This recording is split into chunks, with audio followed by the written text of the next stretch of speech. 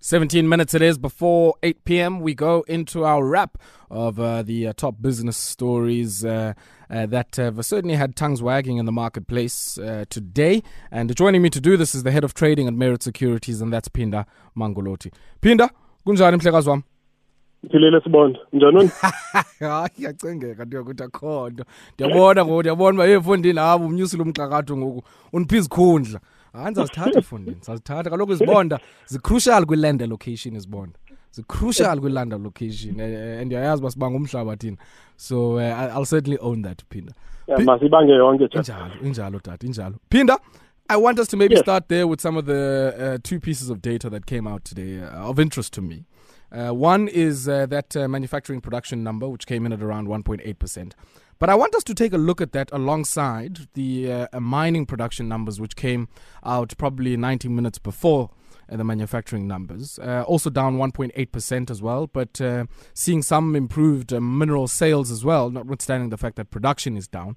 What clues does this give us about how the economy has fared in the third quarter, least of all in light of that recovery as Ibonle in Q2? Unfortunately, it on paper, it doesn't really give us a, something to be excited about. The reason for that, I guess, well documented. Global economy is slowing, which in turn then feeds that directly into our own economy, and then that basically translates now into what we produce, whether be it for the local market or for the export market. So if you see slowdown in the global economy, specifically with regards to to one of the biggest consumers of what we produce. I'm going to give an example in terms of iron ore and steel, which is China. Sure. If you look at the Chinese data that's been coming out, I'm just going to make mention of July and August in terms of your industrial production, which has been creeping down, or rather, which has been coming down. From, I think in June, we were looking at a number that's above 6. By end of September, that number was around about 4.4%. And also, if you look at what would then directly speaks to what we would export in form of Chinese imports, that number also coming down. Right. So, that's what you're seeing in these numbers. And as I've said when I started, unfortunately, it's not a very good picture in terms of what we will probably see in Q3 of this year. But yeah, there are pockets of data. Or rather, exceptions. Specifically, if we talk about the manufacturing number and you look at it from a month-on-month point of view, that number is positive. In fact, the past 2 months, July and August, were positive.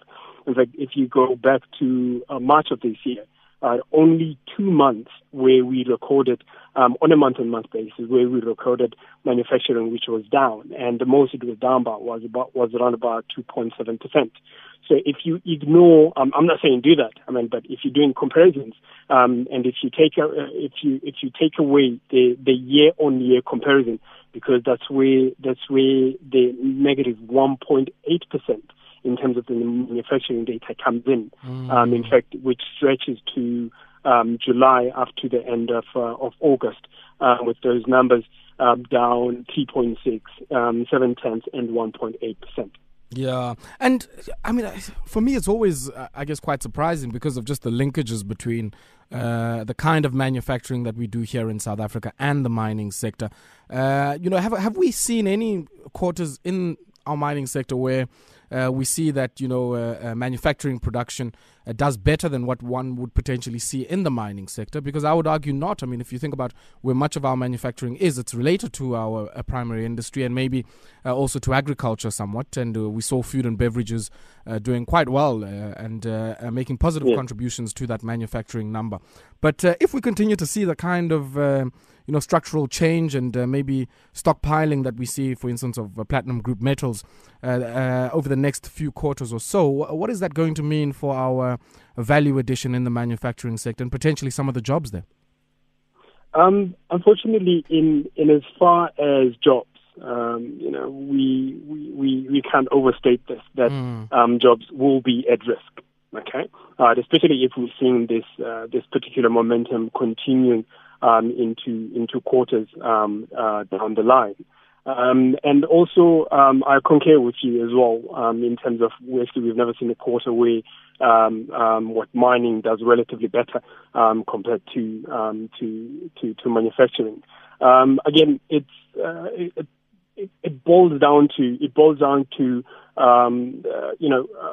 if there is the demand side of the equation, you'll see both manufacturing picking up and also the mining side also picking up because we'll be responding to that particular demand. Whereas if that demand is faltering, if anything, will also taper off in terms of what we bring out of the ground, to in fact even going as far as shelving some of projects that a particular company was looking to get into, as if the economy, global economy, and also South African economy was growing. In fact, we did see that pattern a couple of years ago. Most of the companies they've actually halved what they called capex, which is the capital expenditure, and also they've actually put on hold some of their expansion projects being either in the local front or abroad. However, we are seeing now a slight change in that. I mean, I'll give an example in terms of Impala, who now are embarking on a 11 billion rand acquisition. Again, this is a reaction again to how well the PGM space is doing and also the pricing as well. This is despite the reports, I think it's from sorry, I just forget now the house that publishes the production numbers and demand in terms of that 2019 and 2020 are we likely to see a surplus in terms of platinum. Again, I think I stand to be corrected on that point. Yeah. Let's pause there for a second, Phinda, and when we come back, I want us to maybe, continue looking at what's happening there and some of the announcements from Stats SA when it comes to those mining and manufacturing numbers. And I think you're correct there. I mean, if indeed surpluses are forecasted in that space, it would only be folly for many of the platinum miners to produce or to ramp up production when prices are looking so good. So potentially they would want to maybe store back on production and sell whatever they might have so that they don't have those kind of surpluses, and we can potentially see that coming through in some of the numbers that came through earlier on today. Let's take this brief break, and Phinda, we continue on the other side of this break. It's our business wrap, and I'm in conversation with Phinda Mangolothi. And Phinda, the other thing I want us to maybe take a look at briefly here on the back of those mining production numbers that we saw coming out. What impact did they have on mining stocks in general? And if we look at it maybe at a commodity level, some of the PGM stocks and even some of the gold stocks? Not much, because today we actually had a different theme in as far as our markets, where we saw now a bit of what we called sector switch or sector rotation, where we saw what we call local inks. These will be the banks, industrials, and all of those stocks rallying, and at the expense of then the gold mining stocks and also some of the platinum stocks. I think gold miners were the biggest faller on the day. I think about 2%. The likes of Sibanye Gold also on that list. But what was interesting again for me, or something to pick out in terms of the mining numbers, the sales numbers. That one is, again, it's a no-brainer.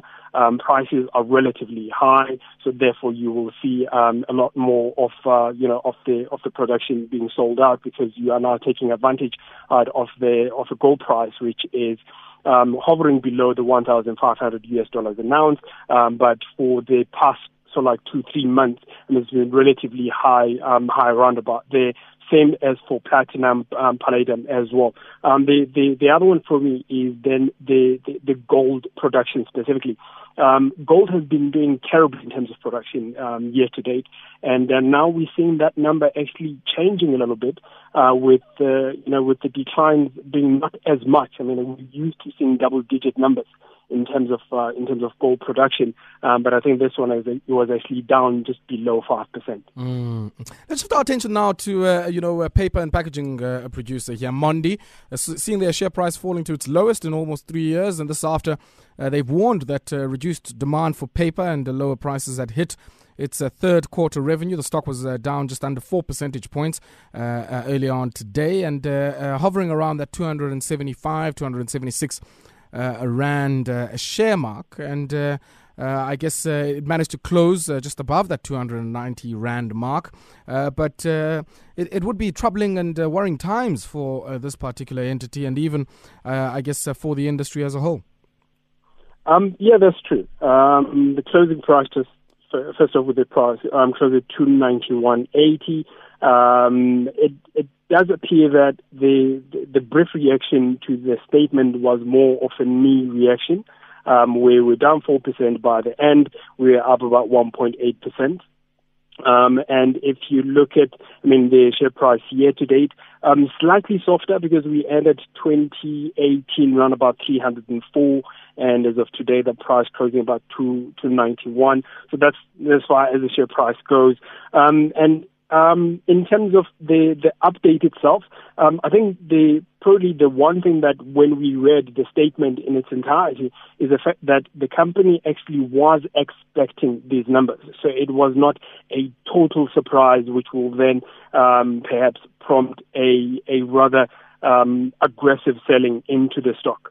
If you look at the two primary economies where the company operates in, is unfortunately we're not really going to see growth, especially 2019 and also 2020 for that matter. So the European region where it operates, and also the South African economy where it also operates, both of these regions unfortunately are seeing a bit of contraction in as far as economic growth, to a point where the European Central Bank, they are now back into quantitative easing in terms of trying to boost the economy. And I know within the European context as well, there are select economies which are sort of like in recession, technical recession. So the economies where the company operates, they're not doing well, translating into these numbers.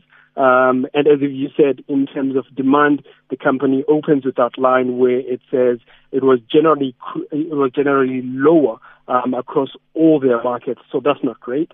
And also in terms of prices, if you compare them to the first half of the year, which ended, I think, June, if I'm not mistaken, and compare that to also last year's quarter, prices unfortunately are coming down as well, and which will then sort of like then trickle down into your sales as well. So you've got demand which is faltering, you've got prices as well which are coming off.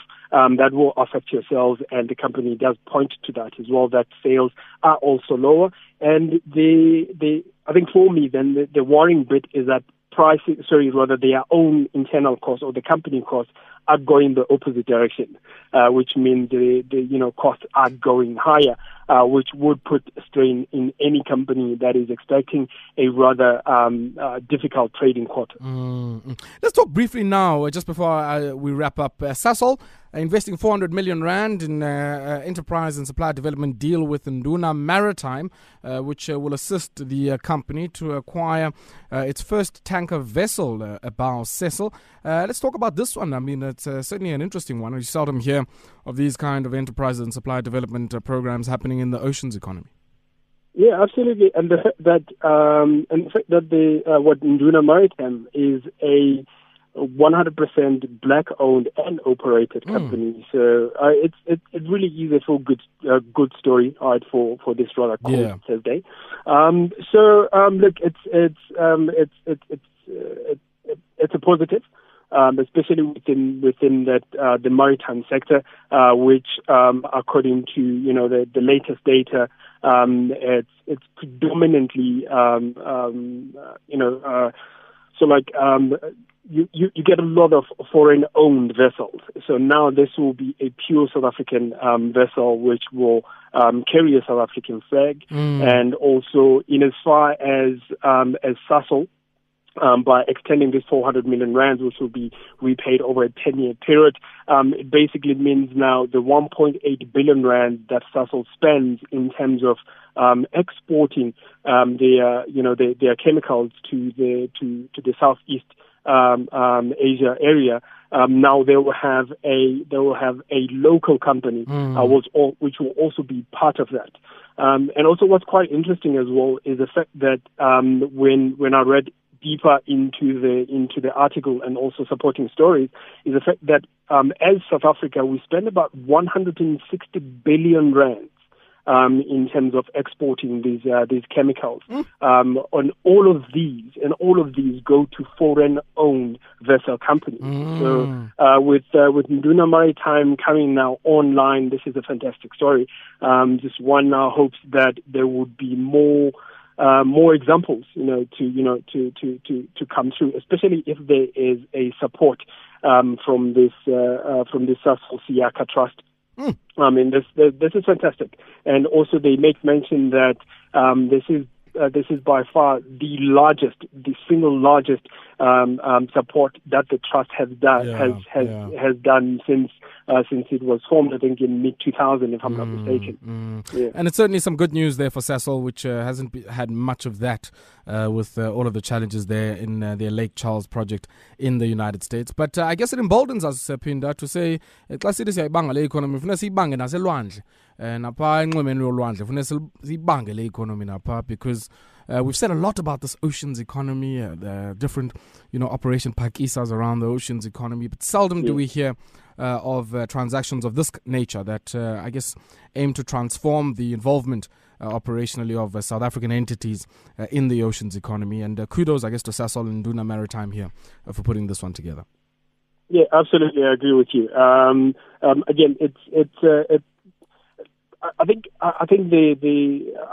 probably the biggest hindrance into this maritime industry is, again, it is a capital intensive industry, which will then deter the likes of you and me, hint, in also trying to get into that space. So if you do not have the backing or you do not have the right partners in terms of where you will eventually own the supply of whatever that is that you are doing,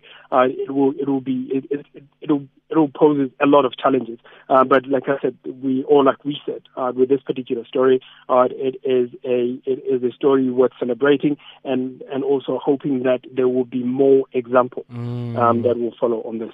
Awesome stuff. We'll have to leave it there, Phinda. Always a pleasure, my brother, catching up with you. That there was Phinda Mangolothi. He's the head of trading at Merritt Securities, speaking to us this evening here on our business wrap here at Metro FM Talk.